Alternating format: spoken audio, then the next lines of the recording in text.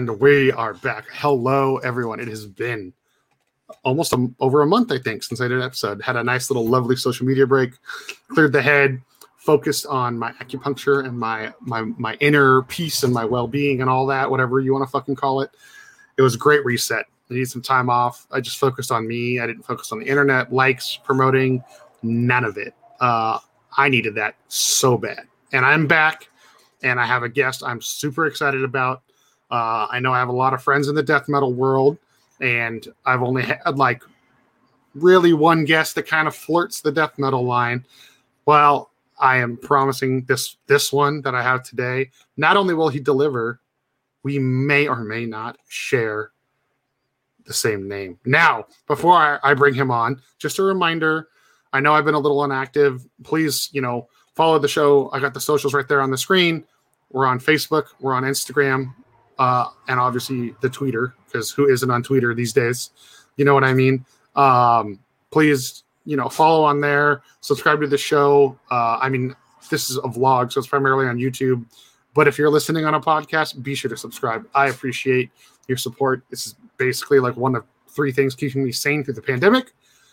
Anyways, enough about that nonsense. That's not why any of you are here. My guest today is my name twin. I guess we kind of sort of look alike. We're both from the same hometown. Joel Horner. What's up? How's it going, my man? Joel number 2. Dude, you are Joel. You're the only person I will ever refer to as Joel number 1, dude. I think it's just age related, though. It's not anything to do, right? Well, you're a little older, but you've been in the scene longer than me too. So like, I'll bow, I'll kiss the ring, I know, I get it. Yeah. So for those of you who might not be familiar with Joel here, he is most known, besides for being an awesome beer drinking badass. He plays. Correct me if I'm wrong. You play bass in Odious Mortem. Bass and some guitar, but I did guitar for a little while, but bass. Yeah, so bass and Odious Mortem. He has his own podcast recently called the Cali Death Podcast, which is awesome. Everybody should check it out. What are some guests you've had on there? Who are your favorite guests you've had so far on the show? We had one yesterday. There hasn't been a bad one for me. I have fun every time. It's learning, meeting new people. Usually it's friends I know. Yesterday was Joe from Intronaut. We had Greg from Allegiant on the weekend before. We had Cattle Decap. We had a full Cryptopsy episode with all of Cryptopsy. Dude, that episode I caught, and it was awesome, dude. I love that band. So totally. Yeah. It's a cluster. We have a few hosts, and then we had the whole band, plus we had Mike DeSalvo, who sang on 2 of my favorite Cryptopsy albums as well, just to be on there as well, just to be a full kind of line up with extra members. We didn't have Lord Worm, but we had everyone besides that. And it was awesome, man. We kept it together. I thought it was going to be too much of a cluster, but we kind of held it together, and it wasn't too much people talking over each other. Dude, yeah, I was going to say, with that many people, that's what I'd be worried about. Is that? And then Joel, you were also, correct me if I'm wrong, you had a stint in Decrepit Birth as well, right? Yeah, for about 4 years, 5 years, something like that. Okay, that's right. I think that might have actually been when we met. Is when you were in the Birth. Yeah, so that kind of was the last second thing. Basically, Black Dahlia Murder hit up Decrepit Birth and was like, hey, we want to take you out on a full tour. Like, pretty much every show's already sold out, blah, blah, blah. The bass player at the time was kind of like, I don't know if I could do it, my job. And then I think I had like 3 weeks or something. They said, Joel, do you want to do it? We were already sharing a drummer and a studio together. And I'm just like, screw it. I'll just do it. And I just learned all the songs and just jumped on the road with them. And then another tour hit and another tour hit. And it just and then I was in the band, it just kind of kept cascading. Yeah, definitely. So that was fun, man. And that gave me all my, probably 90% of my touring experiences and people that I've met and countries that I visited have been all through Decrepit, and I'm super thankful. That's awesome. I wish I could have kept doing it, but it was just kind of a financial struggle for a while. And I needed once I hit 27, I think I was like, all right, I need to start thinking about money and like paying for rent in Santa Cruz. Oh yeah. Well, on the note of Santa Cruz, so Joel and I are both from Santa Cruz. We have the same hometown, which is funny because we didn't meet each other until years after we had both gotten our feet in the local music scene. So Joel, I know you said you've watched a few episodes of the show. This is going to be really weird if I'm fucking talking to myself every time I say your name. How did I actually don't know like your background. Like, how did you get into like underground or heavy music or whatever fucking stupid adjective? You know, there's all these adjectives and genres these days. You know what I mean? Yeah. Like, how did you get into death metal or the metal scene or whatever you want to call it? I mean, that's funny because I haven't even thought about this, and we ask people that all day on our podcast. But for me personally, it was, I mean, I was into like, you know, 90s alternative and stuff like that when I was a kid. My dad, you know, classic rock, was always playing classic rock. He was a bass player, always taking bass lessons in the other room, and I was always hearing that. And I kind of had that. My grandfather was a pianist for the Grand Ole Opry. Oh, so yeah, I know. True. That's how my grandmother and grandfather met, was at the Grand Ole Opry. That's fucking. I did not know that. That is awesome. My grandfather was touring in the like 50s, so I mean, so I guess it's kind of in my blood. That's sick, dude. That's like honestly sick. It's he played for Dolly Parton and all these crazy fucking acts. But we can cuss on here, right? Yeah. Oh yeah. Oh, I don't give a shit. Fuck yeah, I don't give a shit. But yeah, no. So it started with my father. My mother was a big influence too. Showed me a lot of, because I was starting to get into guitar. My brother was probably the biggest influence. He was into metal I was a kid listening to Soundgarden and stuff like that. Then I went through my Korn, Limp Bizkit, Slipknot phase. Yeah. I went hard in that. And I would, had a Korn shrine in my junior high school room. I mean, were you really like? Have you ever really lived if you didn't have a new metal phase? There's some people. No, I talk to people on like the podcast. I mean, if they're a year or two older than me, they're like, that's the worst thing I've ever heard in my life. If they're my age or a little younger, they're like that. They had to go through that almost. Yeah. There's some people that skipped it with like punk maybe, and then they went to metal or something somehow. That's fair. That's fair. Yeah. But yeah, it's been. I mean, a lot of people. Yeah, the new metal thing kind of got me from, more like catchy, like rock tunes to like kind of angry. And it was something, it just hit at the perfect pubescent time for me. I was going through puberty at the exact time when Life is Peachy was coming out and stuff like that. Like it was perfect timing for me. And it was at the heat of what, and then Follow the Leader came out and The Significant Other and all the Seven Dust and all the Spine Shanks and I was like Nothing Face and all that stuff. I was into all of that. All of it. Dude, yeah. And actually, this is something I haven't really even brought up. I actually used to run a little website when I was about 14, 15 years old called sickness.net. And it was a sickness spelled like the Slipknot. So SICNESS.net. Yeah. And it was a metal interviewing news site, and actually did pretty well for I was on dial-up doing all this, and this is like in the 90s. This is the 90s, and I got to go backstage and go hang out with like Soulfly and get to like backstage at Ozfest and stuff. And I was hooked up with the Roadrunner with who's that guy, Carl Severson? Yeah, who actually Nora? He's a singer of Nora, but then started his own label, Good Fight, I think it is. Well, he did Ferret. Ferret. And then something happened. Sony or the distro seized all the catalog. Who know? I don't know. But yeah, Carl's he's at Ferret now. He's at Good Fight now. You're right. Yeah. Yeah, he was the person I dealt with when I was like a 14-year-old dude trying to get bands and stuff. He was the main guy I dealt with back then at Roadrunner. So he was awesome. Like my in with Roadrunner. And I remember just asking him like, hey, what bands do you think are going to make it? And he was like, well, there's this brand new band called Killswitch Engage. I think they're going to start getting pretty big pretty soon. And I was like, okay, whatever. And then look at them now. I was like, it's a bunch of little funny stories. I lied about my age. I told him I was 18. So I was just this little kid with a recorder who would just go, record. Like I interviewed like Spine Shank, Soulfly. I want to say I did like Head PE, whatever you want to call them. Yeah. A bunch of like new metal bands and stuff I was into. And then that kind of, and I was on all the street teams and stuff, had all the, boxes of all the stuff to hand out all over the place. Yeah. And slowly that was in the middle of my progression into death metal. Got into Sepultura. Sepultura was like going from Slipknot, and went Slipknot to Sepultura, and then Sepultura then went to Pantera and Slayer. And then Pantera and Slayer went to like Cannibal Corpse, Deicide, Morbid Angel.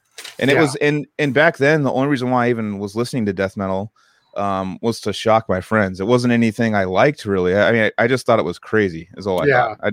I didn't really think it was anything like worth listening to really. I just knew it was like scary and crazy, and I would show my friends like, check this stuff out, man. Like, what you think you're hard, check this stuff out. And it just kind of progressed from there. I ended up linking up with Taste of Blood. That was my first band, was Taste of Blood with Tommy and Derek, who went to the Faceless, and so that was my high school band. I did not know that you were in that band originally. I mean, I helped start it. It was me, Tommy, Garrett, and Martin, and Derek. But yeah, we started in high school just to kind of play the Battle of the Bands. I was kind of going more down a death metal route, and I wasn't really contributing. We were doing like Poison the Well covers, and we had a couple of our own songs, and we won the Battle of the Bands at Aptos High, and this is like 2001 or 2. Oh, and that's when our vice principal that everyone hated, like tried to break up the mosh pit and got like punched in the head, and like so we kind of became like at the end of my high school career, I was kind of a little like we became a little bit of a legend, like because we got like everyone got the Mr. Goldencrans. Sorry, I said his name, but everyone hated him, and he was like no moshing, and they were like handing out these gloves. If you had these gloves on, that means you had to mosh. That was the rule that we like didn't tell anyone, and it just turned this. And they unplugged us after 2 songs, and we got like first place and took all the money and bought pot and beer. But but yeah, so it started with that. That was my first band experience because I knew I liked to play guitar. And I was just from watching my brother and listening to my dad, and I went to learned a couple Slayer songs, and then friends were like, "Oh, we have a drummer now. You want to play along with him?" I'm like, "I guess. I guess that's the next progression." But yeah, so that's pretty much how it started. And then from there, I started jamming with Kerry Gear, and then Kerry Gear and I we couldn't find a drummer to do our thing, and then I met up with the Odious camp. They were looking for a bass player. They had not really had one. And they tried me out, and I got it, and that was like 2004. And they were already established by then, yeah. Yeah, they had a demo out. I think their first album was coming out. Already was just recorded like a month after I met up with them. And then I met up. The first album was done, and I was like, "This is super awesome. These guys are amazing, and I love the music, and it's super challenging." And they just after one practice they put me on their website going like, "This is our new bass player," and I'm like, "Holy crap, like I'm signed to Unique Leader now, like all the bands." That's so sick. I know. I was like, I'm gonna play with my favorite bands now, like all this crazy stuff. It just happened so quickly. And then yeah, the Decrepit joined Decrepit and kind of got deaf in one ear and lost a bunch of money. And no, I feel like that's the sum of every tour story. Like, because I toured with, I started with Arsonist, worked with a bunch of other bands and them over the years. And it was like, everyone was always like, dude, like, how was that? I was like, short of like waking up in a new city every day and getting to see and experience and eat awesome things. Mm-hmm. I was like, it was fucking shot. Like, I don't walk right. I have one knee bigger than the other because I dropped the guitar cab on a knee when my knee was bent loading a stage. Like, I was like, it probably took years off of my life. Like, Arsonist and I were in 2 van flips. Like, I almost died twice. Jesus. Rest in peace, Patty, my boy. Yeah. You know what I mean? I gave Patty bass lessons right before he passed. He was coming to me for bass lessons all the time, and yeah, I remember that. Yeah, he was paying me in marijuana. I miss that guy though. Man. Nothing about that admission surprises me in the slightest, dude. No, I love that guy. That guy. That was super sad, man. He called me that. Yeah, the night. Anyways, but yeah, that was a tough loss for me, man. That was dude. That was close to home, and yeah, we were starting to get to the point where we were hanging out like every other day, kind of thing. We were just like newly found friends. Mm-hmm, mm-hmm.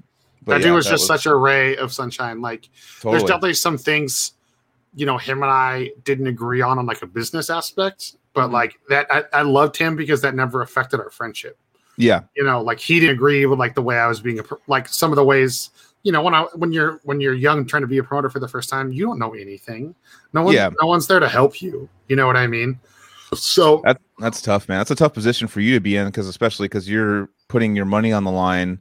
And businesses, and a lot of bands think that they should get certain things that haven't been earned really by the people that have not showed up or the drinks that have not been sold or things like that. And people are like, well, we're entitled to this. Well, it's like, well, that means you're screwing me now. So yeah, it was so long ago. I mean, like honestly, you're the first. I don't even remember that usually when I bring up Pat. I don't know why I even brought it up here. But besides that, like that dude, like he taught me. He was the one that he was like, dude, if you want to be a promoter and do shows and work with music, who cares if you can't play an instrument? Like, live your life, dude. Like, he always used to say, "Fuck it, one life." You know what I mean? Yeah. Like, and to me, that was always that was YOLO before there was YOLO. To like me and my group of friends, and so like, yep. I mean, Pat's literally the one who named me Joel Cupcake. You know what I mean? Oh wow. That's literally the only reason I still go by that at the age of almost 35, you know, like it's because he called me that. And I mean, you know how it is, dude, in Santa Cruz. I walk around Santa Cruz, people call me Cuppy, Cake, Cupcake, hey, Cupcake. Like, dude, like if I ever tried to be like, don't call me that, people would be like, who the fuck are you? It kind of works for you too, just because you're fucking super nice and adorable and like you're tough. Like you got the Joel name, but you're kind of like, you're also really nice and like you just want to give you I want to give you a hug every time I see you. It's like thank you. It's like it's like an adorable thing, like but like you're still a badass though. It's like so like you go for it. So do you know the story? No. Tell me. It takes like 3 seconds. Okay, everyone else listening at home, I know you've heard it 1,000 times. I'm fucking sorry, but it's my show, so I don't care. Long story short, we were like driving to the middle. So the first Arsonist tour we ever did was in my 2-door hatchback Honda Civic. And Arthur's old like Odyssey minivan, or like Toyota's whatever Toyota's old minivan was. Yep, it was fucking terrible. But like, so we did 2 tours like that, and in the middle of the night, it was like 2-3 a.m. Right, we're in a Safeway or a Longs or it depends on what it is where you are in the country. You know, we're in the middle of a grocery store, and you know, I was a big like sugar. I'm obviously a big sugar person, big guy. You understand? You know, I like my fucking sweets. You know, so I, for some reason, on the first like couple tours we did, I had like an innate obsession with my late night snack was always a Hostess cupcake. Oh, okay. Don't know why, but so long story short, we're in the middle of the grocery store one night. We're all mobbing around, meandering, like, what are we gonna get? What are we gonna get? Pat knowingly calls me over to the sweets aisle, like, hey, fat ass, come over here. I got something for you. And he hands me a thing of Little Debbie cupcakes. Mm-hmm. And I look at those and I go, the fuck is this? This isn't Hostess. Little Debbie's a fucking whore. Like, loud as I could, middle of the grocery store. And then I threw the pack of cupcakes on the floor. And like, literally from that day, like, I think like starting literally like the next day, he just called me Cupcake for like the dog. And anytime anybody asked, he told that story. Like, damn.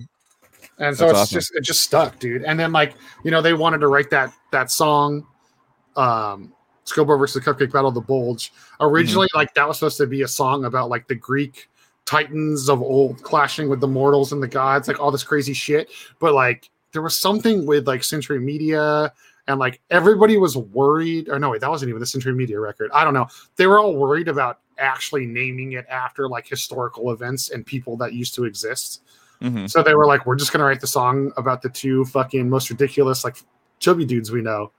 And that just happened to be me and Scobie, you know? So, like, Scobie. Dude, right? So, anyways, okay, enough about that. You know what's funny? The little Scobie side mission. I know people might not know Scobie, but Scobie's amazing. I love Scobie. He has this way he talks. Him, Chase, and Naveen, and I brought this up on Naveen's podcast. Oh, no. And they have this talk with like, what's up, dude? How's it going, man? Yeah, bro. What's the Prime? No, that's Prime. My favorite is like those 2 dudes, because I don't really talk to Naveen, so I'm only gonna say Scobie and Chase. Without fail, doesn't matter how sober or not sober they are. Literally, dude, and a pause. Always a pause. Never a sentence after the word dude. Dude. Sup, man. Sup, like, man? Like every time I see Chase, I'm like, Chase, what's up, bro? He's like, dude. He's like, dude. And then he like shakes his head like 4 or 5 times. Like, so good to see you, dude. Like, dude, I love that guy. I love that guy. It's a dialect. It's a very specific dialect. I've heard a couple people kind of pick it up, but those 3 just have it like. I definitely used to be a lot more of the like dude surfer lingo, and I think I got it from spending all that fucking time with Scobie. Yeah. So I think he's the creator. Creator. For those of you that don't know, not to be like a weird name drop episode, but like Scobie used to drum for Moria. He's filled in for Arsonist. He's like one of the local like Santa Cruz drummers. He's filled in for like fucking literally every band. Yep. Except Brain Drill because he can't play that fast. And then Chase is our buddy Chase. I went to high school with him. He was in Taste of Blood, Animosity, Scour. He's in Continuum now. That's his current project. He might be playing live guitar for Entheos. I don't know if that's still in the works or not. Yeah, I'm not. Yeah, maybe. I don't know. I haven't talked to Jason in like 6 months. I don't know if that's been. I don't know if they've officially said yes or announced that, or if that's actually happening. But I heard that rumor too. Yeah, I don't know. Like again, I haven't talked to him at all. He texted me on my birthday last year during the pandemic, like, "Hey man, hope you're good, dude. Hope this is over soon, so I can buy you a beer, dude." Like that was it. That's the last time I talked to him. I was like, "Oh shit." Yeah. So, but dude, yeah. So, dude, that's tight about the bass lessons with Pat. I totally forgot about that, man. That's awesome. Yeah, so, that was when the Century Media thing was happening. So that was like he was getting ready to think maybe to record, or he just wanted, he was kind of newer on bass, but wanted ideas on how to write over guitars because Arsonist is so all over the place. yes. He was just freaked out, like, what do I do? How do I approach this and stuff? And he really had his like what he wanted dialed in. He knew what he wanted. Like he knew the goal that he wanted to achieve. That's one thing it was made it easy to teach him. Yeah. Do you have a memory of what's your favorite memory of Pat? Just for posterity, just for my own pleasure. Actually, that doesn't even. I mean, to be honest, man. I mean, it was just him just walking in for the lessons and just dropping a big old bag of weed on my like a quarter or something, and be like, bam, and just this is chill vibe. Because remember when I first met him, I didn't like him, which is weird, but I just kind of got a weird vibe from him when I first met him, and I think he was because he was kind of like standoffish, and I tried to maybe go up and talk to him, and it was just awkward or something. And then a couple years later, I forget how we even got connected. I think Arthur might have connected us or something. Yeah, it was either Arthur or Chase for sure. Yeah. And then he came over, and we started just sitting and talking and smoking doobies and stuff, and that's how we connected was that plant. Yeah. So, but yeah, no, I just loved his I loved his just his attitude and his style, man. He was kind of a unique guy. Like I thought he was going to be kind of a follower when he got there, because he was kind of like seemed like he was I felt like he was just jumping into the Arsonist camp and trying to like be a part of it and stuff. And I didn't know that like that he literally is like one of the funnier, cooler guys in that group. I really liked. Yeah, he had his own style. It's been so long. I don't even like. I can't even remember. I mean, dude, that on its own is great, because that's a perfect like anybody that knew Pat knows that it's a perfect description of how an encounter with him would go. Yeah, like so I don't know if you know this. I went to SoCal, not Aptos. And so I went to high school with. So did you ever meet Johnny, Pat's best friend, the other tall, lanky guy? Yeah. Yep. Yeah. So Johnny, Arthur, Nick Bain. Do you remember Alex, like the original Arsonist singer? Or I'm sorry, No. sorry, not singer. I think did he fucking play keyboard? The dude he always wore the fingerless gloves. I don't know, dude. That band's had we literally added it up. That band's had like 23 members, dude. Yeah, like, I only really know Remy, Arthur, Pat, Garen. Those are pretty much the only guys I really know of that band. And I felt like a jerk because I became friends with them like later in my touring career, and I hadn't really seen them. The first time I actually saw them, it was pretty funny. First time I actually saw Arsonist was we played the New England Metal and Hardcore Festival together, and I ran into him in the parking lot, and I'm like, what the fuck? Like, Santa Cruz, what's going on? And we just, partied a bunch, and they're like, we're going on, blah, blah. And I watched him there for the first time. I watched him in New England for the first time, and there's Santa Cruz, lived down the street from me. And I felt like, dude, it happens, man. It happens. There's different scenes too. The 418 thing, I was pretty much there for Taste of Blood shows, Animosity shows, and when we played shows and stuff like that, which, RIP 418, Jesus Christ. I don't even know if I want to talk about that on this episode, dude. Boardwalk too just got I know, dude. Yeah, and then we lost, that's a big one. And we lost Slims last year too. So Slims was supposedly already on its way out. That's what I heard, that it was going to be sold. It just kind of expedited with the. The article I read was that they basically were like, we haven't been able to afford this earnestly, and we've been thinking about it. And the pandemic was basically just kind of like the straw that broke the camel's back. You know what I mean?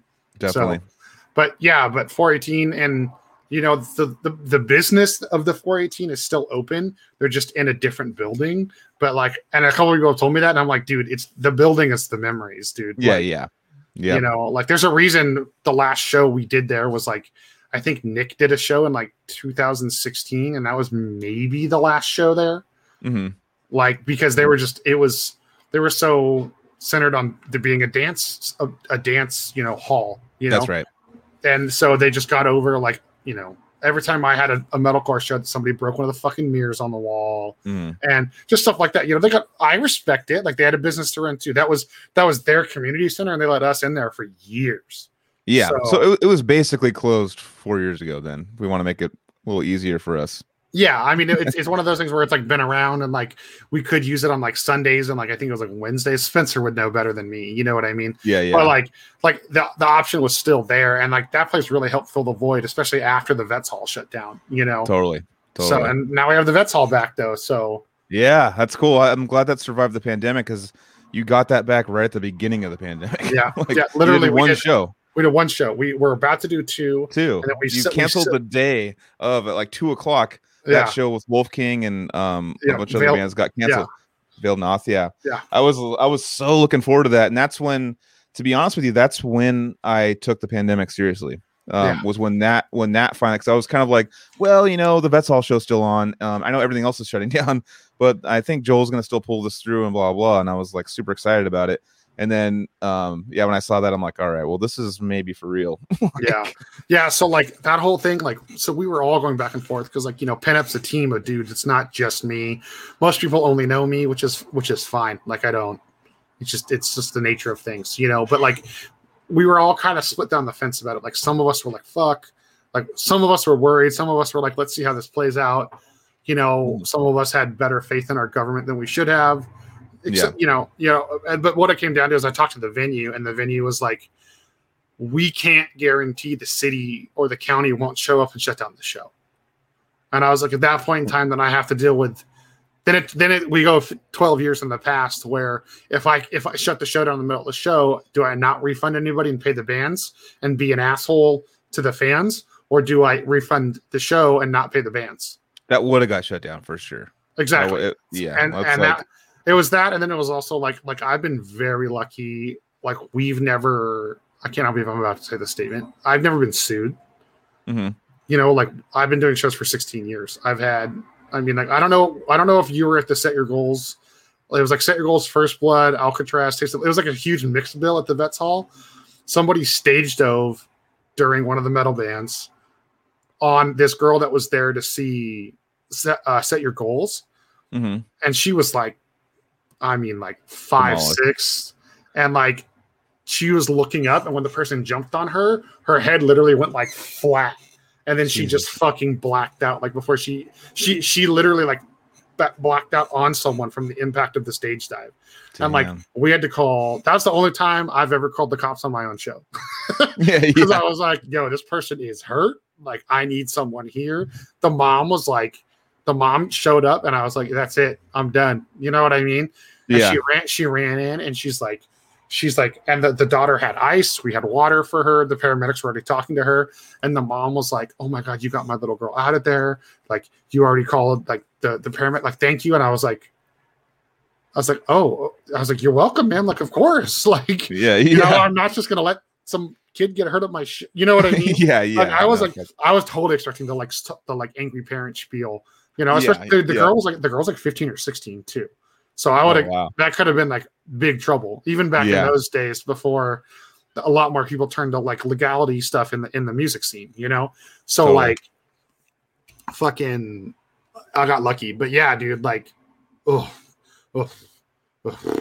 I mean, so Vets Hall, so did you ever probably didn't, this is probably before your time because I'm thinking high school, but I saw a show there, and we talked about it on the Copper Crab podcast about the it was Animosity and Trajan, Abhorrence, and a couple other opening bands, but it was on the underground of the. That's the first time I ever saw Animosity. They were tiny. Basement.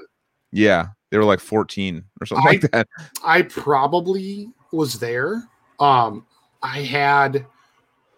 Do you know Rob? Like he goes by RAWB. Yeah. So him and I went to high school together. Okay. With Arthur. So me, him, and Arthur were all the same grade. Okay. And Rob knew Max from Intrasion, and my ex-girlfriend was dating Nate Catilla. Oh yeah, I know Nate. And there was Nate and Max, right? Yeah, basically I had a whole bunch of connections to Intrasion, and then I call him Fitzy. Brandon from Abhorrence was like one of the first people I that was older than me that I became friends with in the music scene. Yeah. So I always just looked up to him. I mean, I'm actually he's one of the people that I still connect with still a lot to this day on social media and stuff. And we were selling gear back and forth when I was living in Sacramento for a little while. But yeah, no, seeing him at the Catalyst Abhorrence play, I forget what show it was, but I was just standing up there just like, damn, these guys are just, they made it. Dude, this is it. Like I was like in high school or something and going like, Jesus, like this huge show. Yeah. And like Livewire was playing, like all these were like, remember those bands back in the day? Yeah. Jet Lag, all those bands. Jet Lag, yeah, stuff like that. And I was just sitting there just like with my like jaw open, like, dude, I want to do that. That's what I want to do. Dude, and he was a big influence. I still call him Lord Shredder when I see him in person, dude. That was like, that was always his nickname in our group of friends, at least, you know?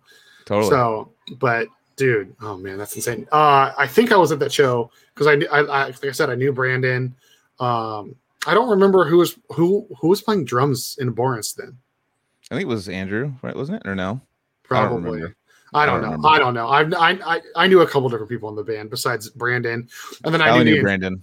Oh, okay, yeah, and then I knew the Intrasian dudes, and like we had, like I said, intersecting circles. I was probably at that show. Like, I'm trying to remember. I know my first Vets Hall show was Abhorrence open for Bane in the basement. I saw that too. And I had never seen that. So I had never seen a hardcore band live before that. Yeah. So I got into hardcore like really late. So I don't know if you know that about me. Like that was literally the last. Like it was like I was like a ska punk kid. Punk got me into like, you know, Nerve Agents, like the crossover punk. Yep. And then instead of going metalcore, I went goth. So I went like Nine Inch Nails, V&V Nation. I had a weird like techno crossover. I was friends with all like the nerdy audio video nerds in high school, you know? Yeah. And then that kind of brought me to nu metal, and then nu metal brought me and then I heard Through the Eyes of the Dead and Red Chord. And then those after that it was like, and Poison the Well. After I heard those three bands, I was like, oh, I'm over here now.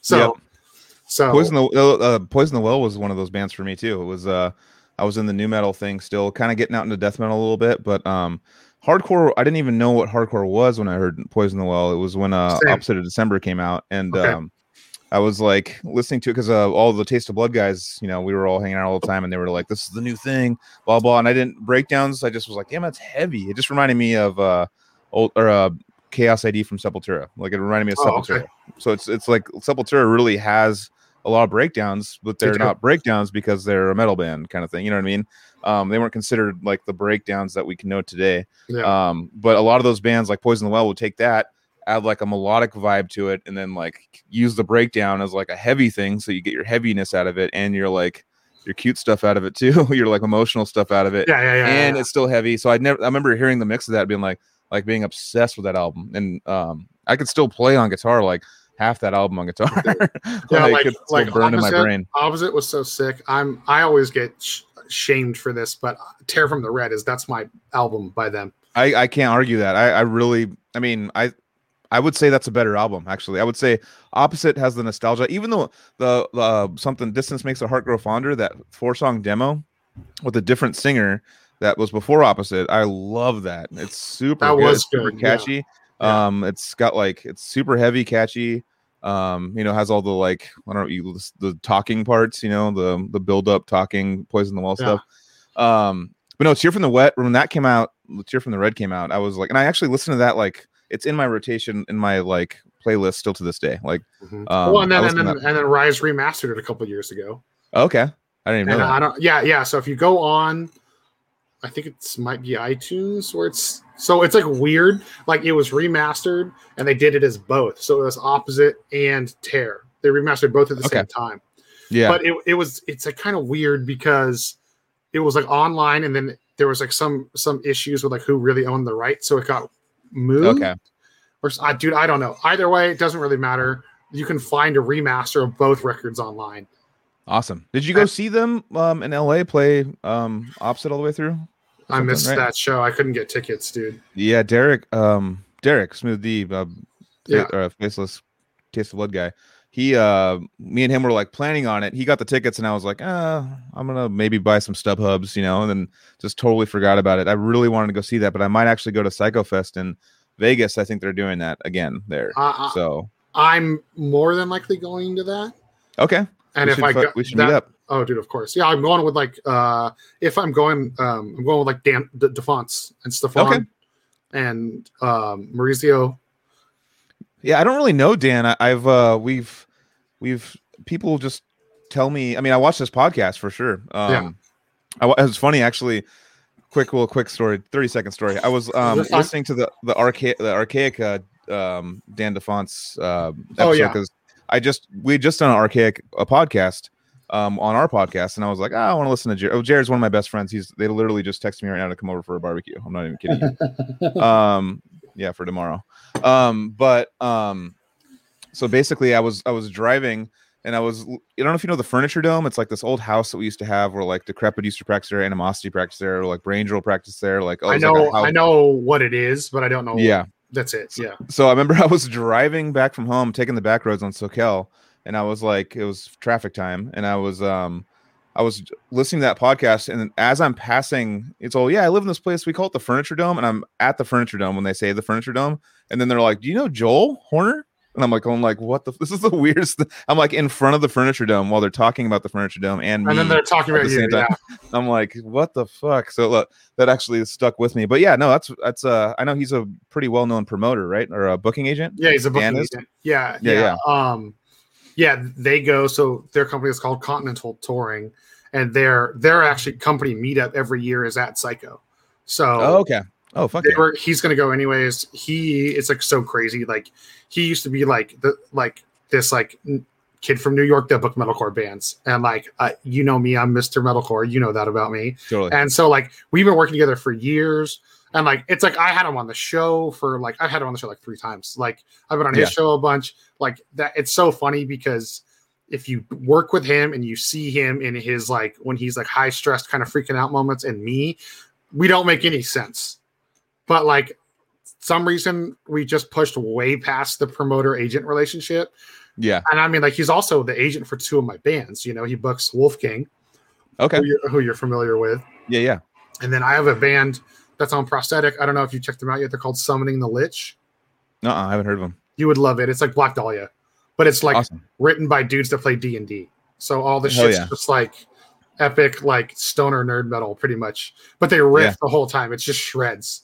Hell yeah. So I'm sure Carrie, my friend Carrie Gear would love that. That's like right up his alley. Those 2 things. You guys should check it out and let me know what you think. But he books both of them for me. Oh, awesome. And so and it's like nice. Like we're able to have the manager agent relationship, the promoter agent relationship, and we're still like really good friends. Like you have such a different perspective of like what, because you guys are a band too, pretty much with the bands. Like it's a version of a band kind of in the background that's making everything happen. But it's like a different, like underworld of things I don't really know. I just know, about like get there, get your your money for food, drink tickets. Do we have the bottles there? Cool. Do I get paid at the end of the night?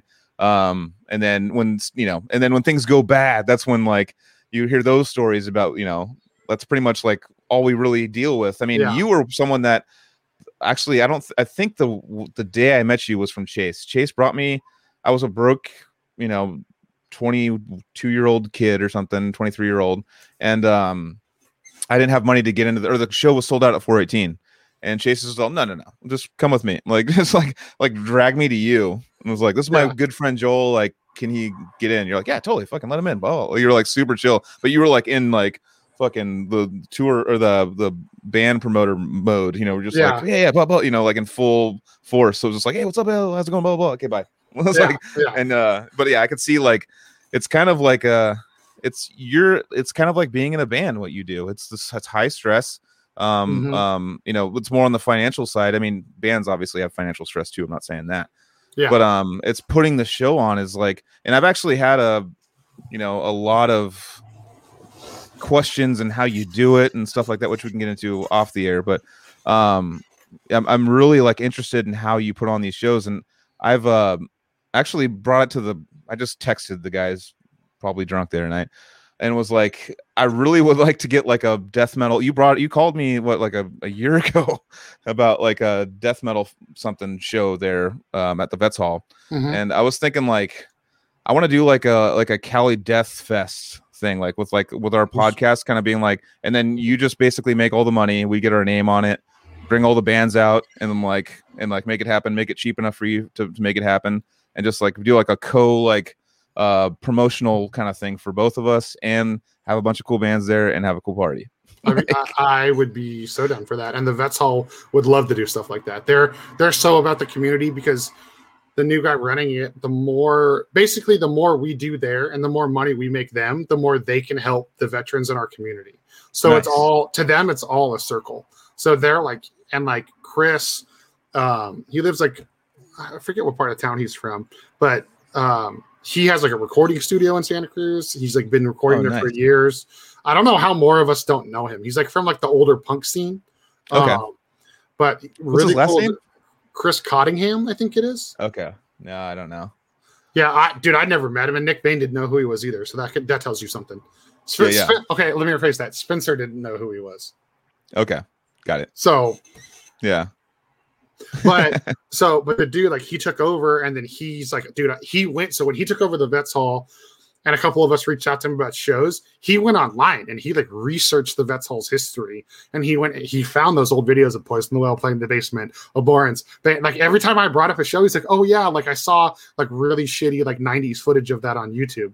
And so the dude, like, he gets it, man. It's so nice to work with someone from a venue where I don't have to explain like, hey, there might be this weird shit going on in the pit, or hey, like if all these dudes rip off their shirts and look like they're going to fight each other, that's normal. Like, I need you to not freak out. Like, I hate having to have that conversation with venue owners, you know? Yep. Or the worst is like they bring in their security, and then I have to tell the security, like, don't kick anybody out unless I tell you. And they're like, did you say I don't know how to do my job? And I'm like, dude, like, can you not be a macho? Like, don't. Like, like, I'm paying your bills tonight. Like, I'm just saying, like, things go on a little differently here sometimes.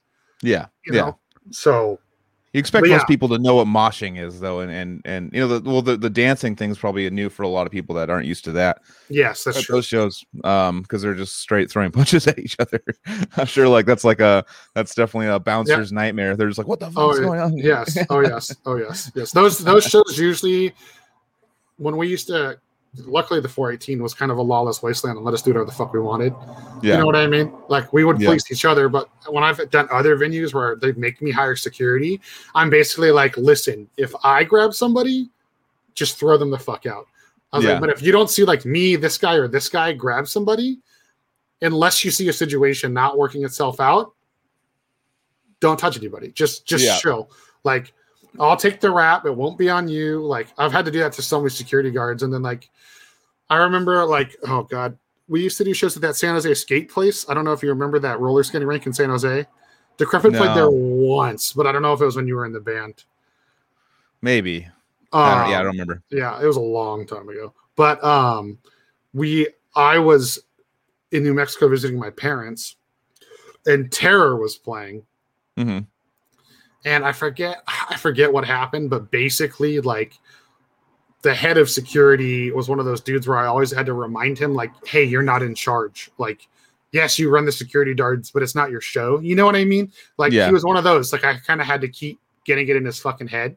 Yeah. And I don't remember what happened. My roommate texted me from the show, and he's like, yo, I just stage dove off the popcorn machine at the snack bar. And then I landed on a bunch of girls. The girls are not mad, but your security dude's trying to kick me out. And Scott Vogel, that's the guy who sings for Terror, he's like, picked up a chair and threw it at him and told him to get the fuck out of his show. And I'm not even in the state when this is happening, Joel. And I was just like, God. I had to deal with so much shit the next day, like the venue owner and then the security, like everybody. And like my business partner at the time was like, you guys okayed us booking Terror at a roller skating rink? Like, what did you think was going to happen? Like, yeah. I know that's not conducive to mellowness. Yeah, exactly. So yeah, but yeah, dude, Vets Hall's back. I'm stoked. I know you're stoked. A lot of us old heads are stoked. I guess totally. I think I fit in that category now. I think I'm, I think I could say I've been around long enough that I'm an old dude. Yeah. No, we're old dudes. We're a couple old dudes. So the X Bar, I went there. Actually, might have been the last show. Was that the X Bar in San Jose? Yeah, Ingested, and Visceral Disgorge. Mm-hmm. That was the last show. I think actual real. No, I did. I went to one other show after that. Actually, that was like one of the last shows I saw, and I was so excited to see the turnout and for like a slam death metal show, in San Jose, which to me is not really known for people coming out and stuff like that. So I was really stoked. I'm like, this is gonna be a new venue we can go to. I'm like, I was so excited, and then obviously things didn't work out. But is that still gonna be a venue that you're gonna book? Yeah. Nice. Yeah, that place is because they're a bowling alley and a bar, and they serve food. So they're like the only place that's had every loophole to technically still be open. So go ahead. So their business hasn't, obviously the bar venue and the entertainment side has suffered, and they just do every other lane for bowling. Yeah. It's a bunch of drunk metalheads or metalcore kids wanting to bowl after or something like that. Dude, you'd actually brings money in. You'd actually be surprised at how many times I book a show there and the bands show up early and they're like, can we bowl for free before we play? And I'm like, and it's always like the bands, for Terror's never played the X Bar, but it's like a band like that you wouldn't expect, like a bunch of just fucking tough, grown ass, old ass, dudes in like a metal or hardcore band. They're like, yo, what's up with the free bowling? Something about bowling is just a widely accessible kind of social tool. I don't. It's something about it that. There's something about how you bowl and how you walk back after you throw the strike, and there's a big dance song and dance to it. It's kind of fun. It's just no one's really that. I mean, there's that one guy that's good, and you're like, fuck this guy. But that's usually me. But you're bowling 280 and shit. I have my own bowling ball, dude. Dude, I want to get good at bowling, but it's just one of those things I've never. Every time I go and I'll have one good game and I'll be like, fuck yeah, I can do this. Dude, this is the shit. And then I'll have a 80 the next game and I'll be like, all right, well, I'm going to go I hate bowling. This is stupid. I am terrible now because I thrashed my wrist a couple of years ago and it just has never been the same. And it's the hand I bowl with. So it's it's annoying. So generally I'm like, I'll play you 2 games and that's it. And they're like, why? And I'm like, because at the 3rd game, I'm missing everything, dude. Yeah. They're like, what's the point? We need to beat you. Yeah, exactly. But so X Bar's still around. Have you been to Cornerstone yet in Berkeley? Did you go for Death Fest at all? Bay Area Death Fest? No, I missed it. Dude, Cornerstone is sick. You will love that place. That's where we're doing Dan won't care. Who fucking Defonce won't get mad. That's where we're doing Devastation on the Nation. Okay, he's nice. He has is it Septic Flesh is headlining? No. Who is it? Rotting Christ. Oh, that's for 2022, right? Yeah. I think I saw that. Yeah. So it's going to be there. The first day of the tour is actually in Berkeley. Nice. So, and I'll be there. You know what? You should come because Dan will actually be there. So you can meet him. Yeah. Dan's flying out. He's going to spend a couple days with me and the GF because we're all friends. So I was thinking about hitting him up for a little pod swap. You know, dude. I was actually going to say you should be on this show. I think you guys would actually get along really well. I know both of you well enough to say that. And he's a lot more death metal centric than me, anyways. So definitely. I think it'd be great for your pod and both ways. I'll connect you guys after this when we're done. That'd be awesome. That'd be super cool. Nice. It'll be nice and easy. Yeah. Super cool. I mean, I'm kind of newer. I'm not newer to the pod game because I don't know if you remember we used to do with Riley and Carrie. We did the Rayla cast. It was I don't want to say I did maybe 3 episodes out of the 10 or 15 they had. But I was becoming kind of a regular guest, and that was so much fun, and it was so new and stuff. And it seems like with all the podcasts jumping up and stuff, I really do appreciate, because I was kind of okay, when they asked me to do the Cali Death podcast, I was like, well, I think the market's a little flooded. I don't think people are going to want to really watch it unless we have a real good niche or something to really get people in.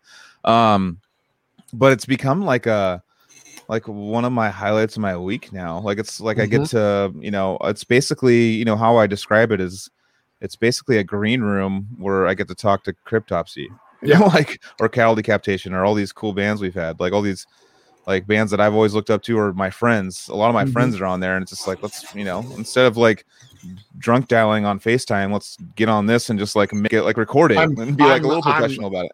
I'm that guy. Me too. I'm the drunk FaceTime friend, just so you know. Hey, feel free, man. You got my number. Sick. Perfect. Wait, actually, I don't think I do. Really? Oh, I did change my number twice in the last 3 or 4 years. So when we get off the phone, so I have this problem where every time I update my iPhone, every time I get a new iPhone, I lose a third of my contacts. So weird. like, if I've noticed that too. So I have your number, but I think it's from like 8 years ago. Yeah, it's the old one for sure.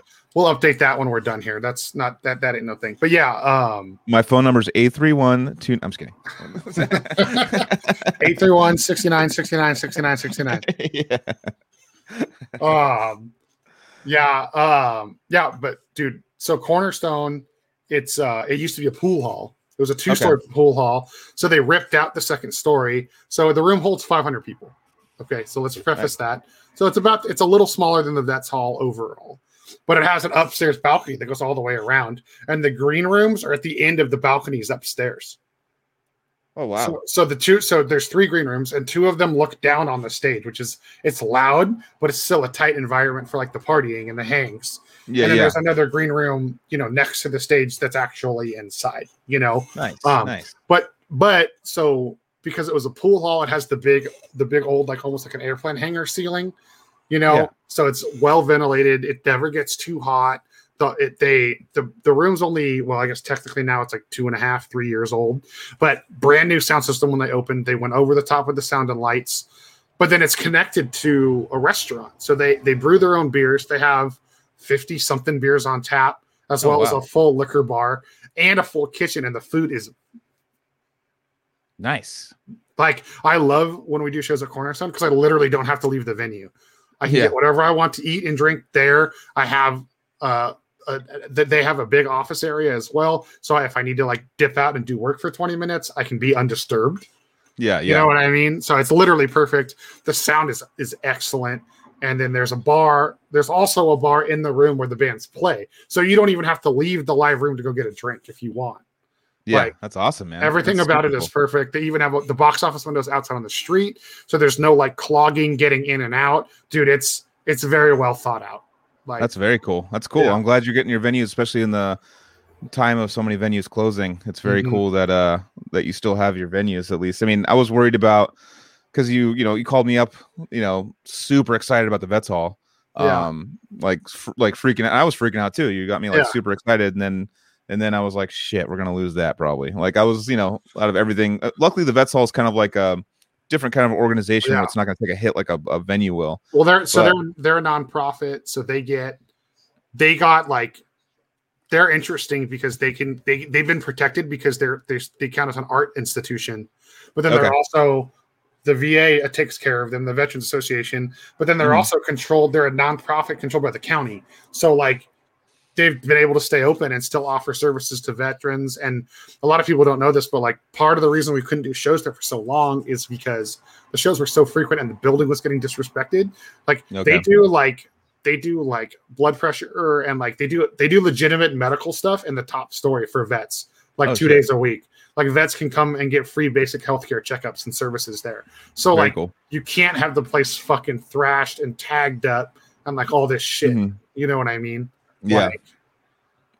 Like it was actually that place holds so much respect. Like, there's always shitheads at shows. This. We all know this, right? Yeah. Do you remember I did Despised Icon, Plasma Rifle, Carnifex, Neuraxis there? I don't think I went to that. That sounds like something I should have gone to. Maybe you were on tour with Decrepit. I don't know. Well, it was like 9 years ago now. Okay.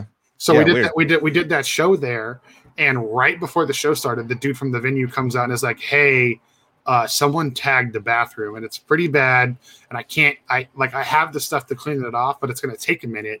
And he's like, "But you have a sold out show. Like, I can't have this going on all night. So like, who did it?" So I literally had to get a wireless microphone and go to the line. And I was like, listen, here's the deal. The venue does not want the show to happen because one of you or multiple of you tagged the bathroom. I was like, I talked to the venue. I was like, this is your chance. If you come up right now and tell me you did it, I will give you the stuff to go clean it off. And I will not let the venue call the police on you. I was like, the venue has agreed to not call the cops on you if you go in and clean it, and then the show can start. I was like, but I cannot let any of you in the show until we figure this out. I was like, I'm sorry. I was like, but it's their house, it's their rules, and this is not just our space. This space supports the punk community, the hardcore community, the metalcore community, the veterans community. They were doing. You remember back in the day, every day of the week something was going on at the Vets Hall from every walk of life. You know what I mean? Yeah. Yep. And so I was like, this is not just our community space. They've let us here. And the dude came up and was like, I did it. And his friend came up and was like, I was the other person. And I was like, honestly, I was like, I'm not going to yell at you guys. I appreciate you manning up. I was like, you both should know better. And I know you know better.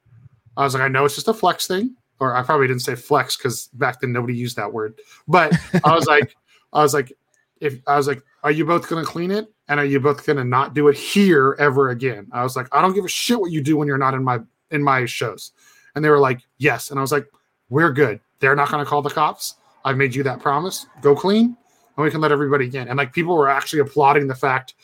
And like these were two dudes that are usually like, you know, they don't have a lot of friends. They have like their small crew and like that's it. You know what I mean? Yeah, yeah. And so like I think they were kind of surprised that everybody was like applauding them, like good shit on you, because there was mostly death metal people there and like older people. There wasn't a lot of kids, you know. It takes balls to stand up and say something. You did something like that. Like I would probably, if I did something stupid like that when I was a kid, I'd probably like freeze under pressure and not man up. Well, I was told, I would take credit for it and just say, I want the show to happen. I'm going to go fucking clean it. Exactly. Well, so I was told after the fact that that's kind of what happened is that okay. One of the dudes that took credit is kind of like the alpha of the group. You know what I mean? Yeah. And so he was like, I'm going to believe Joel that he's not going to call the cops. So I'm going to say I did it. Yeah. And then the other dude that volunteered was actually one of the dudes. And then like, but the main dude that did most of the tagging ended up just being chicken shit. But that's, I probably would have just been like turned around to the line and be like, all right, let's get like 4 people and let's just fucking go clean it, dude. Like, let's just do if like no one stood up and manned up. That would have sufficed for me in the venue too. Because I wasn't going to go clean it. I had to run that. Dude, we crammed like 680 people in the Vets Hall for Despised Icon. Damn, that's awesome.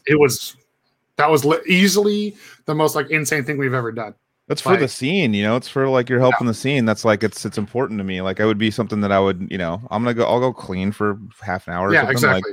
Just like as long as I can bring my beer in there or something. like I'll do whatever you need me to do, man. You know, like especially if it was you, because and you've been so generous to me, and I really appreciate that. I've always tried to.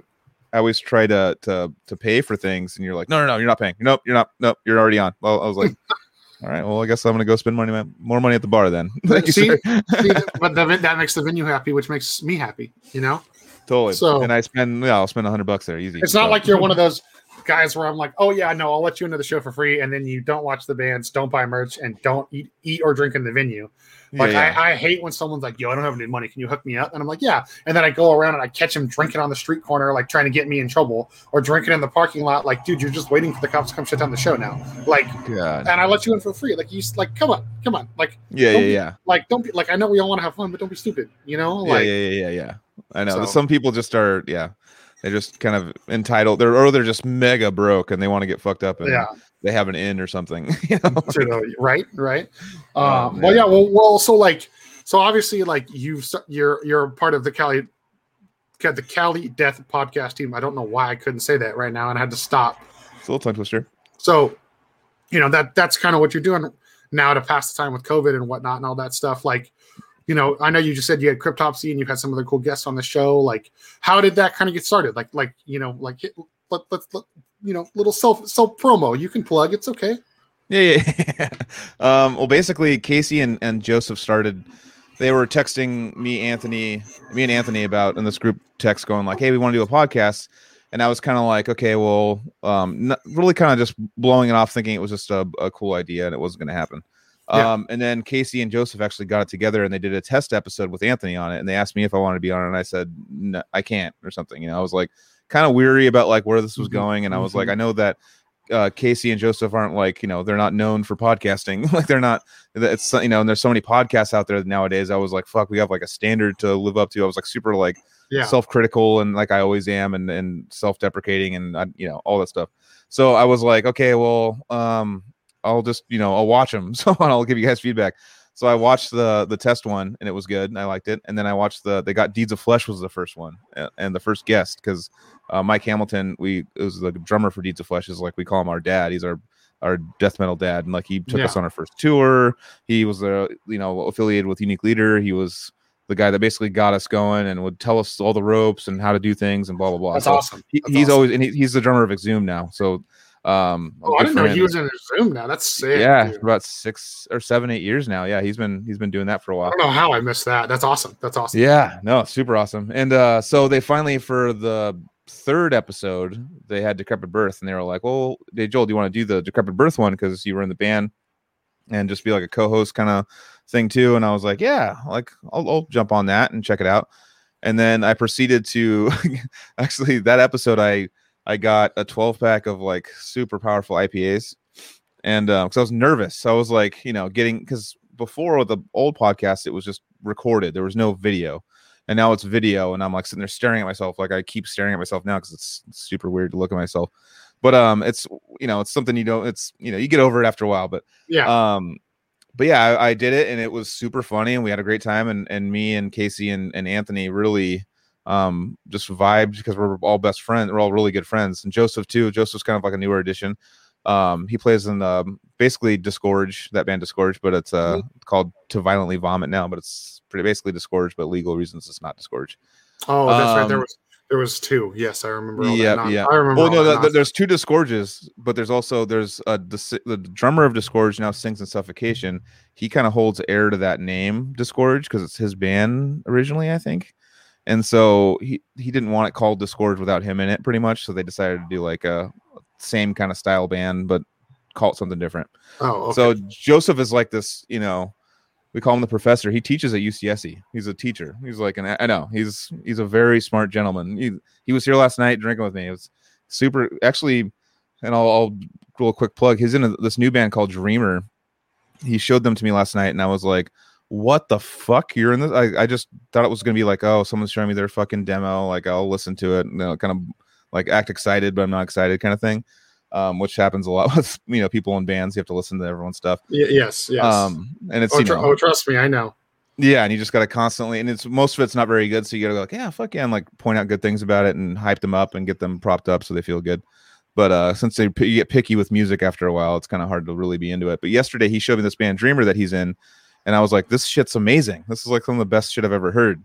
And so I immediately took it. And this morning I emailed Willowtip Records. I was like, dude, check this out. They're like, we want to sign them right now. So I just got that band pretty much like might be getting signed. I mean, at least put them on the map, you know, for early, like a deal being out there for them. But yeah, I mean, so basically I just did the Decrepit podcast. We all vibed and they were like, hey, we want you to be on as another host.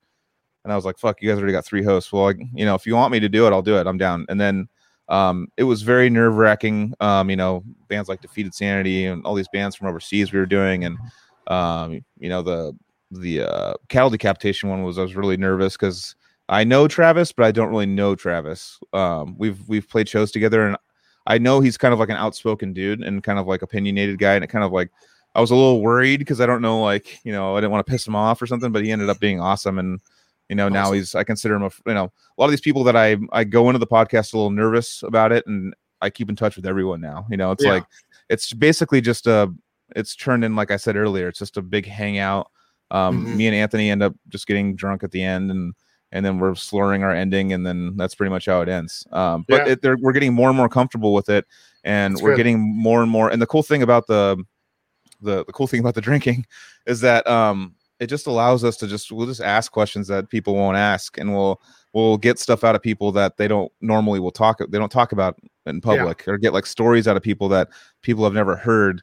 And that's the most rewarding thing about it, is like when we get that like kind of Howard Stern type like story out of someone where we're like, damn, okay, well, I've never heard that one, and that's like pretty important. Like what's it we got my favorite was that I can think of was Travis talking about when he was a little kid, and someone, his parents, they had a cow, and then the cow one day cornered the mom, and then like it was a big scary thing where like the cow was, it was like a bull like trying to like corner the mom and like kill the mom or something, hit Travis's mom. And so the next day he just hears bang, and then he looks and he sees the on a truck is the bull's name was Brian. They gave it like a human name, and he was just sitting there with his tongue sticking out like this. And that's how, like, you notice when Travis sings down, he does all the tongue stuff. And I'm like, that's exactly where you fucking got that from. I mean, he uses it as an actual tool to adjust the vocals and stuff and make different tones and stuff. But it totally is like he even put it together. He's like, I guess that's maybe why I even started that. I don't even know. Like a subliminal thing almost. Yeah, totally. Like stories like that. It's just been fun, man. And it's, you know, it's a reason pandemic wise it's basically me pretending like I'm in a fucking show, like, and hanging out with my friends. It's just an excuse. It's like we're hanging out at a show. That's how the show, like, it started as me. It was literally like 15-minute episodes. I was just like talking about tips from the music industry, life tips, just like, hey, let's see if people give a shit. But it was like an outlet for me because I was losing my fucking mind. Totally. With show's gone. And then somebody was like, why don't you have guests? Like, you'd be really good at that. Okay. You know, like you said, you hate watching yourself. I can watch myself all day. I cannot listen to myself. Yeah, my voice. I actually don't edit my episodes because I can't stand listening to my own voice, Joel. Like, bro, I literally just one take everything and post it online. Damn. Which I know is very ballsy, but like, I can't. I don't have the time or the patience to edit my shit. Like, if I had somebody that would do it for me, I'd probably let them. You know, but like, I don't care. And also, like, I'm not worried about the shit coming out of my mouth. Like, everybody knows who I am at this point in time. You know what I mean? If it's someone else saying it, then it's not your fault. It's not anything on you. Yeah, and like, you know, we try to skew away from like, you know, sometimes I'll have the like, hey, obviously, like, don't say anything. You know, I don't want to have super controversial stuff on the show because, you know, I know that this is my show, but everything I say affects Pinup, and I acknowledge that. And so I don't want the rest of the guys to feel like they have to be represented by my opinion on something. So. Hold on 1 second. I'm gonna turn the. It looks like I'm in fucking floating in here. I'm gonna turn the light on and then shut the window because it's making a bunch of noise. Sorry, sorry, it's all good.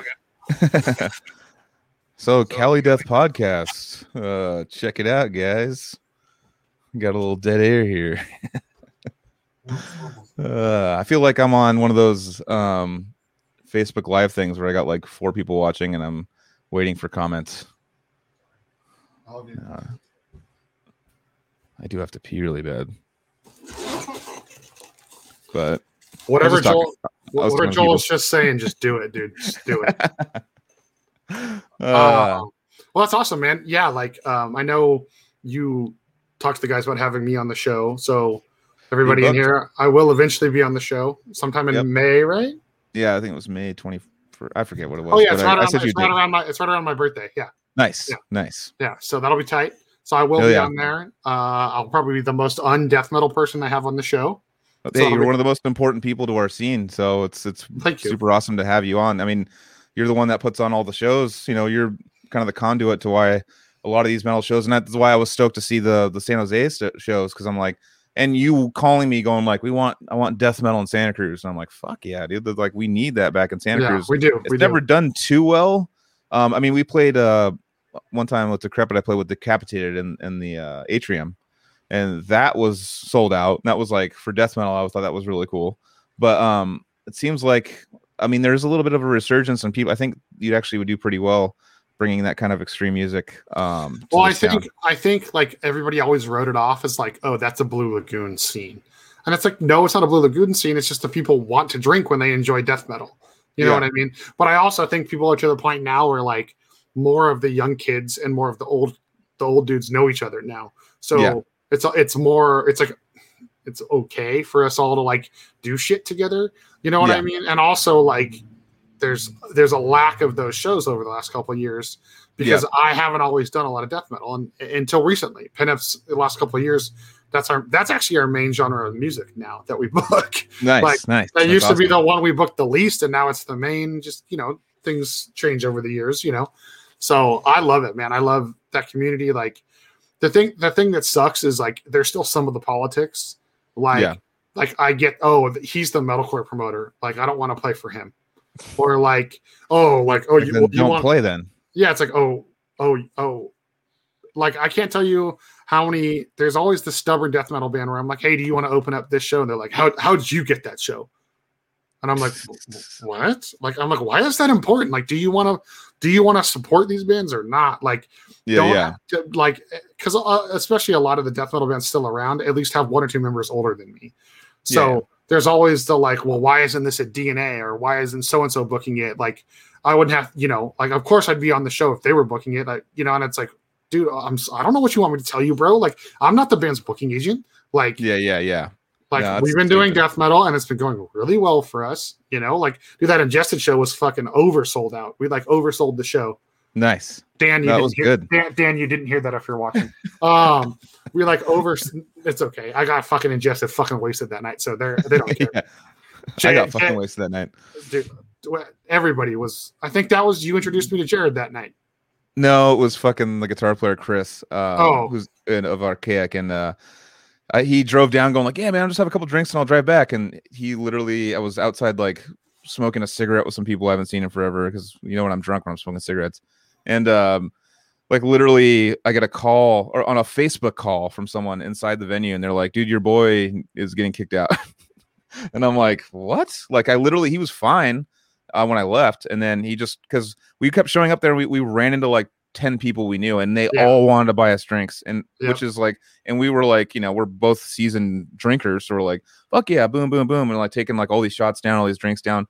And then I guess I just went outside and he took like a couple more shots, and then he just all of a sudden like his head was cut open and he was like, it was like, and like, it was just a bad scene. And so we had to take an Uber from there to Santa Cruz. And I bet that was fun.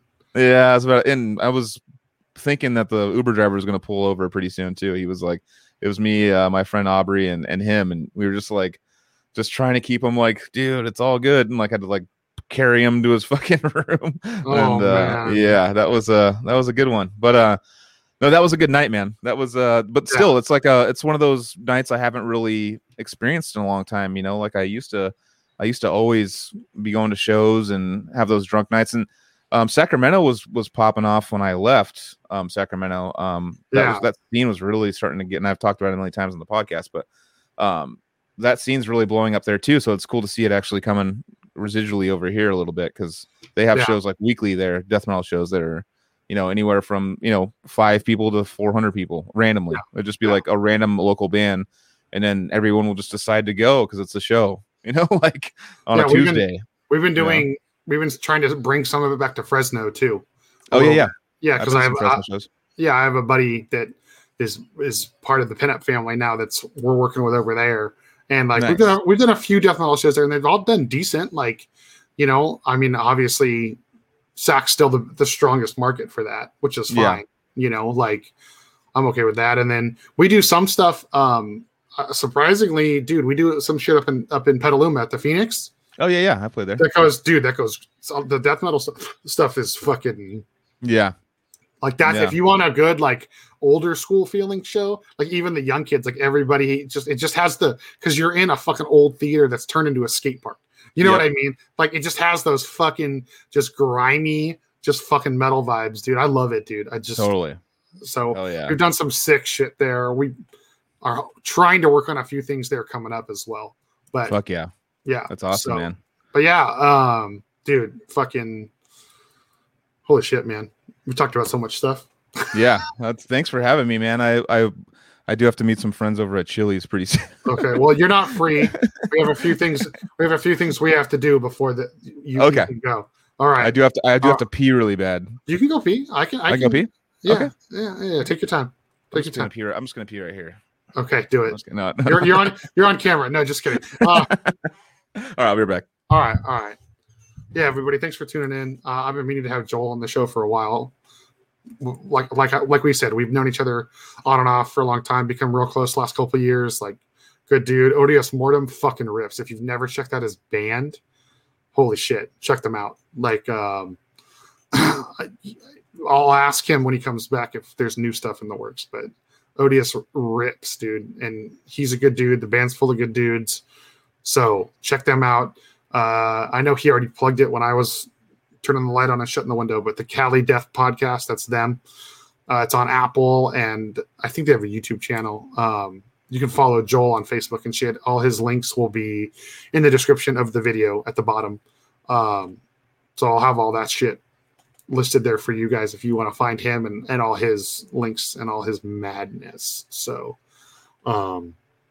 yeah, it's good to be back, everybody. I appreciate everyone taking the time to check out this episode. People that have been listening to the old episodes, people listening to my health update videos, it's just me. I lost a lot of like the creative passion with the just me episodes. Also, I'm very like self-conscious, especially with the Bell's palsy right now. So I appreciate that, everyone. Yeah, it's just been a good time all the way around. I'm relaxed and recharged, and this is my first episode back. So I hope you're enjoying it. I know Joel's enjoying it. There he is. Yes, sir. There he is. Okay, so I have like a few exit questions for every guest, so you have to answer them. But before I ask you those exit questions, I got to ask you, is there new Odious Mortem music coming anytime soon? Yes. Okay. We have a full album written that happened in the pandemic. Actually brought it out of Casey. Sorry, I just ran up the stairs. Casey basically, we have a bunch of like a riff kind of vault of a bunch of riffs that we've come up with over the years. Like there's riffs that we're using from 12, 13 years ago. But Casey Howard, and he's not here, so I'm gonna kiss his ass. He is like a master musician. He doesn't like to. He's very humble. He doesn't like to be complimented a lot. Okay. But and I try to a lot on the podcast, and I see him just going like, he doesn't like it. But no, he do it now. Do it now. That's fine. Yeah. He's gonna probably listen to this. So it's gonna be perfect. No, Casey, he has his own music school. He's a better guitar player than me. He's obviously one of the best drummers. Probably a better bass player than me. He's a better vocalist than me.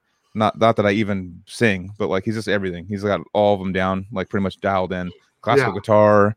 He's got a degree in music and stuff. But he basically just when he sits down and his business kind of took a dump because of COVID and stuff. So he basically was stuck at home and his parents are at risk. So he didn't want to hang out with anyone. Makes sense. So he just basically stuck in his house and he literally, I'm not even kidding you how insane this guy is. He literally wrote the album, I want to say in like 3 or 4 weeks. Like he just sat down and it's like, it's going to be the craziest, most like progressive, crazy album we've ever had. And we have all the files and he just writes it on Guitar and Guitar Pro and uses our riffs and then basically just creates, he's a Guitar Pro genius. Like he can put a symphony in the Guitar Pro. He's just insane. No, he's insane, dude. Him and Carrie are Guitar Pro geniuses. So that it's a skill that I've always wanted, but they just understand music to a different level that I just can't get on board. But yeah, he just churned out a full album's ready to go, man. We got like 10 songs and they're all our best songs probably. Like, and that's they're just awesome. So we're negotiating. We have a record deal coming in the mail pretty soon. I'm pretty much in charge of all the management and record deal stuff. So I basically just got a bunch of people that were down, a bunch of labels, and I basically just took the best deal money wise, just because our last album suffered a little bit because we had an engineer that was in charge of everything kind of passed away in the middle of it. Or kind of passed away. He passed away in the middle of it. And one of our great friends. It was really hard, and we gave him most of our money, and we basically, which, like I've said on other podcasts and stuff, that like that was, we're not going to be like, give the money back. It's like, we love him and we love his family and we wanted them to have the money. So it's like, we gotta think outside the box here, guys. And we just bought some basic recording equipment and just figured it out and just put together the last album. So it's definitely more of a home DIY sound on the last album. Going from Zach Oren to that, people were kind of like, "Oh, that's interesting." It's kind of more caveman style, I like to call it. But it's also got like a very old school death metal sound to it, which I like. So it kind of it panned out into something that I like and I'm into. But we kind of want to get a super crazy production with this next one, and we just want a bunch of money to throw at it, and we're talking to people who are going to record it next after we get the check, and just put the best product we can together for sure. If you ever need help with any of that stuff or contacts or whatever, hit me up. For sure. We have people in mind, but we have to just it really comes down to comfortability, and I know Casey and I really like to be comfortable when we're recording and not like in a high stress environment with someone we don't know. So it's probably going to be someone of our group, doing it. Which Zach's in our group. We have Matt Sotelo in our group, and a bunch of other recording engineers in our group that even Naveen's in our group. There's people that that are producers, that are engineers, we would definitely love to have do it. So it's just going to be a logistics thing. Okay, so new Odious Mortem soon. Probably next year. That's fair. I respect that. Yeah. All right. We got that out of the way. I know if I didn't ask, someone would troll in the comments like, "You guys didn't even talk about Odious Mortem." All right. Okay. I know you got to get going. We've been going longer than I expected, but that's That's what two Joels get together, man. It's kind of hard. My show, my rules. You don't like it? Don't fucking listen. Okay. The cheesiest question. What's your favorite color? Damn, someone's asked me that a few times recently. Does black count or no? I can't go black. Yeah, that counts. You can say that. Black. If black on my show, you can say whatever you want, dude. Well, since black isn't actually a color, and then people throw that at me a lot, so I have to say brown. I'm a brown guy. I'm wearing brown shorts right now. I just like brown. I had a brown car. And farts and turds, those are funny. And and wood, and I just like brown. I don't know. Yeah, and I like a cool army green. Anyways. Okay, fair. Okay, I respect that. Okay, okay. This is the tough one. I'm gonna give you the tough one first. Okay. In-N-Out or Whataburger? Oh fuck. I'm just gonna say Whataburger just because I've had In-N-Out so many times, and I only got Whataburger on tour. So I respect because if it was for the if I only had each one of them once and I had to choose, probably In-N-Out. In-N-Out does hold a special place from going to the Bay Area for drunken shows and coming back to Santa Cruz. Exactly. Which side note, they built an In-N-Out in Monterey, right?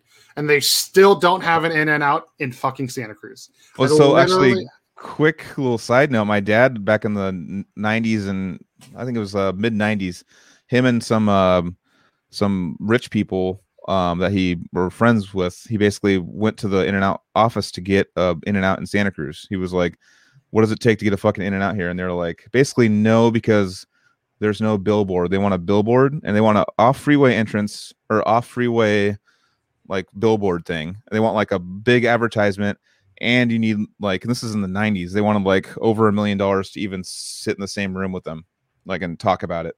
So. But they got that, at least that information out of it. I mean, the billboard thing, I think, was the main thing that ixnayed Santa Cruz, because we don't have billboards. We have the one coming over 17, and that's all. Yeah, that's it. Yeah, I think I know somebody, because I used to live in Scotts Valley. I know someone tried to put one where the Hilton is, but In-N-Out literally said, "We want that exact spot," and Hilton had already signed the lease for the okay. And so they were like, "Yeah, because you can see it from the freeway." Yeah, that would make sense. That, and then I know that the guy who owns the property that all the Burger Kings and half the McDonald's in Santa Cruz sit on, he sits on city council. So I know he was trying to ixnay it, because obviously his business is going to get hurt if there's an In-N-Out. Yeah. So yeah. But that was also early 2000s when I heard all this shit. So who knows now? But okay. All right. Awesome. What is favorite food, period, and favorite food that you can't get here that you can only get on tour? Favorite food, period. That's a tough one, man. Fuck. I guess I'm just gonna go Mexican food just for my stoner roots.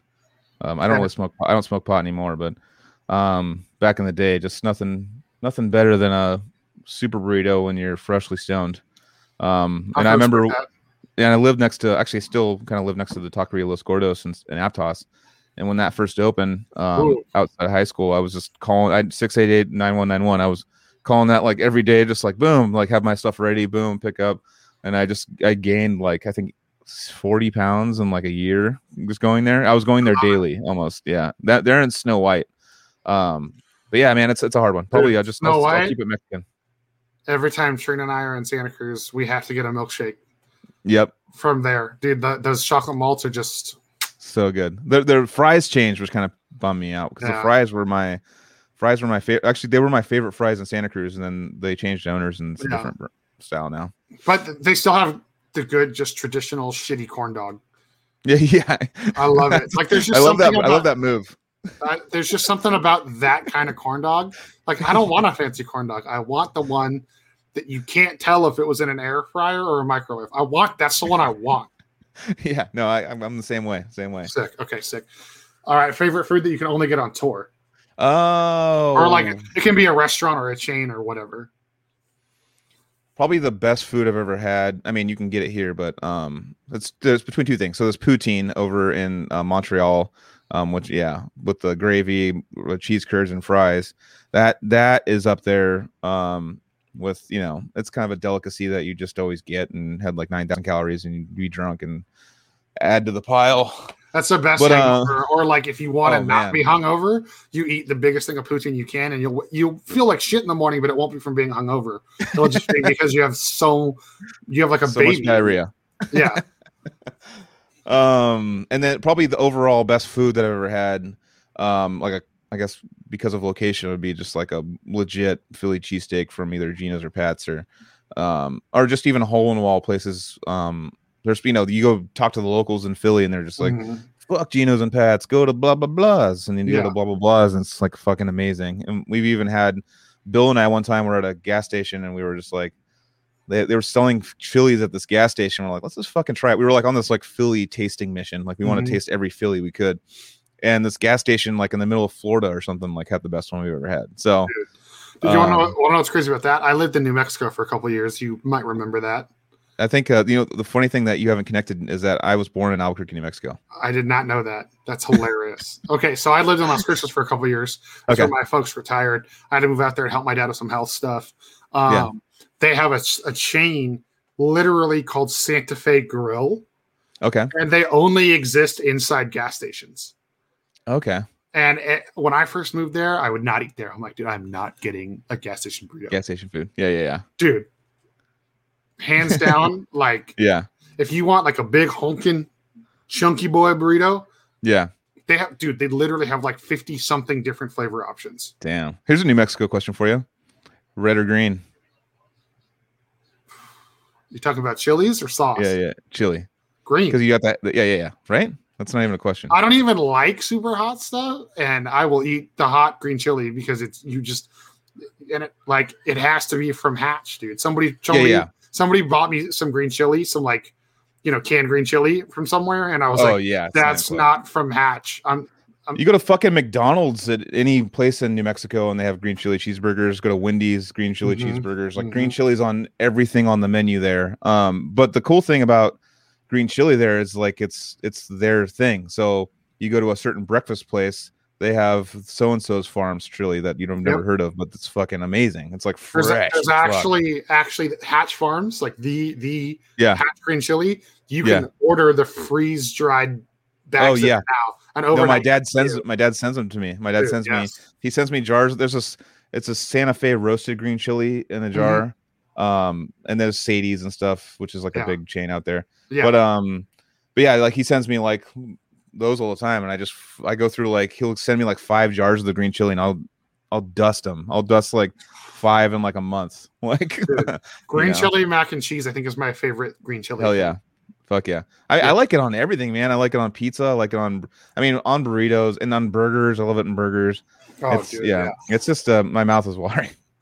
Oh god, that's my favorite food. My favorite food is New Mexican food with green chili on it, like a New Mexican sopapilla, chicken sopapilla from Sadie's with that's probably my favorite food. And I go visit out there because my family still lives out there too.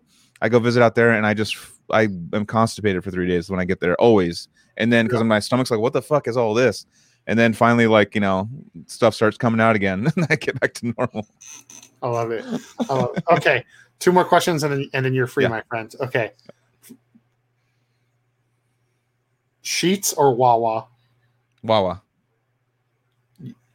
That's a trick question. Just so you know, you're wrong. Sheetz. I was at Sheetz in Kansas City in October. The reason you're wrong is because the same place. It's because the answer is Buc-ee's. Okay. It's funny. I was my Uber was taking us, and all they could talk about was Sheetz. Like, we were talking about, like, where's the cool place to go hang out and party? They're like, yeah, that's cool and all, but dude, have you been to Sheetz, dude? My son works at Sheetz. Like, Sheetz is the shit. They were just like, all they would talk about was like, they're like, my friends go hang out at Sheetz. Like, Sheetz is like the spot, dude. That's awkward. That's fucking awkward.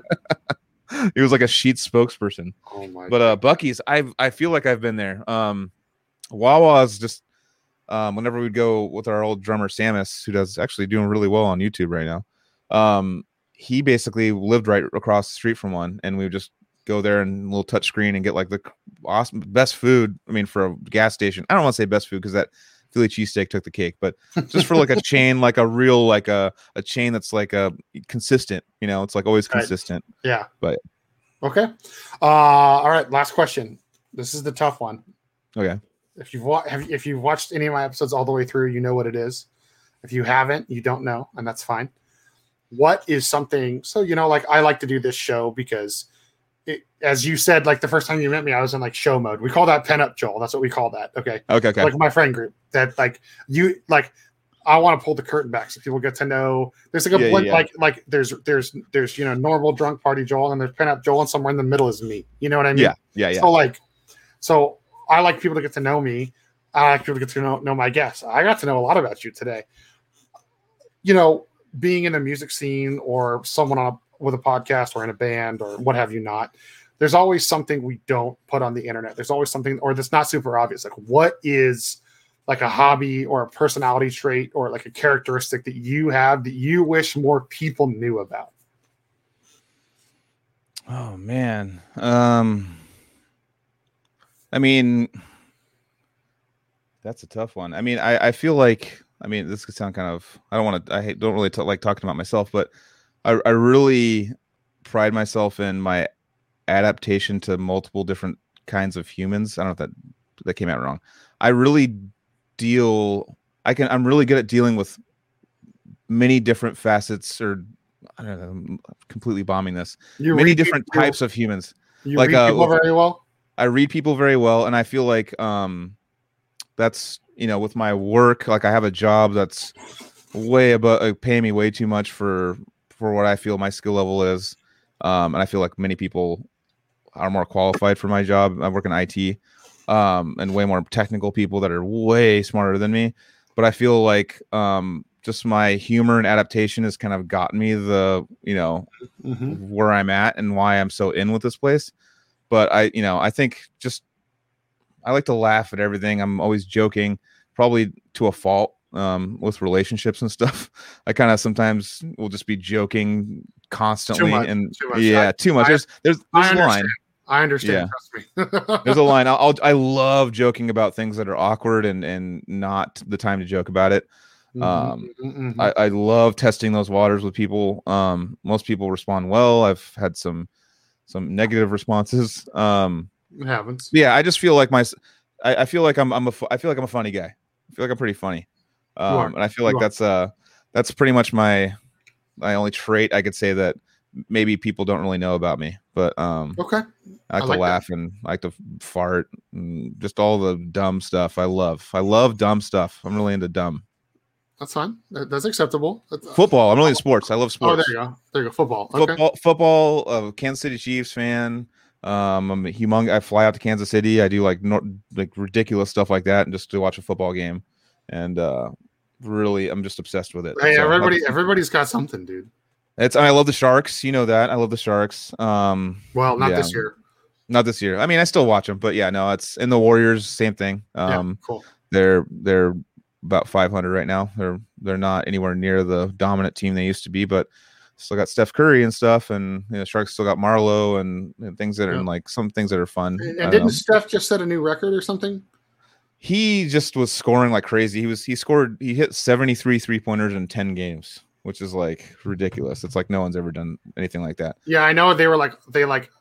We were eating somewhere last week, and like on the wall, on the one of the TVs was on, and it was like Steph broke like LeBron and like Jordan's record for like points in. Yeah, maybe it was the 3-point thing. I don't fucking know. But I think it was most like most 40-point games in a stretch or something like that. Yeah, I think that's what it was. Yeah, he was, and he's like leaps and bounds over them, which is like that's insane. Which is funny because everybody just talks about LeBron this, LeBron that. It's like, dude, there are way better players alive still that actually play the game as well that you could be talking about. Well, Steph is actually in the running for MVP right now. I think he's in the top 3 right now. So that's good. That's good for him. He deserves that. So okay, for sure. Well, you know what, Joel? Thank you for being on the show, man. I appreciate it. Number one, thanks for being here. I appreciate you. All right, number 2. Everybody, Joel from Odious Mortem, the Cali Death Podcast. I already plugged your band when you were taking a piss, Joel. So I told everybody to check the band out. Where can everybody find you on the internet? Just Facebook under Gelodius, with our Instagram Gelodius, or Facebook. So it's Joel Odious. And then real quick, I'm something I probably should have mentioned. Me, Riley and Carrie, Trevor, and Casey are starting a prog rock band called All Realm. So that's going to be recorded hopefully this year too. It's starting from scratch, so there's not really anything to show anyone, but it's coming. That'll be sick. That sounds like something that'll be right up my alley. Fuck yeah. All right. Well, Joel, Cali Death Podcast. Follow follow that. What is? Do you have socials for that, or is it just on Facebook? Yeah, it's Cali Death Podcast. Just Facebook it. If you search it on YouTube, it's just Cali Death Podcast. It'd be Instagram Cali Death Podcast, Facebook Cali Death Podcast. There we go. All that stuff. Cool. And I will link all that in the bottom. Fuck yeah. And the description for everybody. Everybody, thanks for watching. Joel, thanks for being here. Don't forget, like and subscribe to my show. Do it. And then right after you do that, go do it to Cali Death Podcast, or just fuck right off. You know what I mean? That's it. Just one of the Joel's things. Just one of the, we'll take one. Just flip a coin. Like the story of Highlander that existed, and then it stopped when Joel's got involved. So I will never try to cut his head off with a broadsword. You know what I mean? Thank you. You're welcome. There's a few other Joels who I might try to behead, but you're not one of them. Yeah. We're in the cool Joel group. Yes, there you go. All right, everybody. But another episode of Joel Cupcake Live. Thank you, Joel. Thank you. And thank you. I'll see you all on the fucking flip side. I don't know why I still say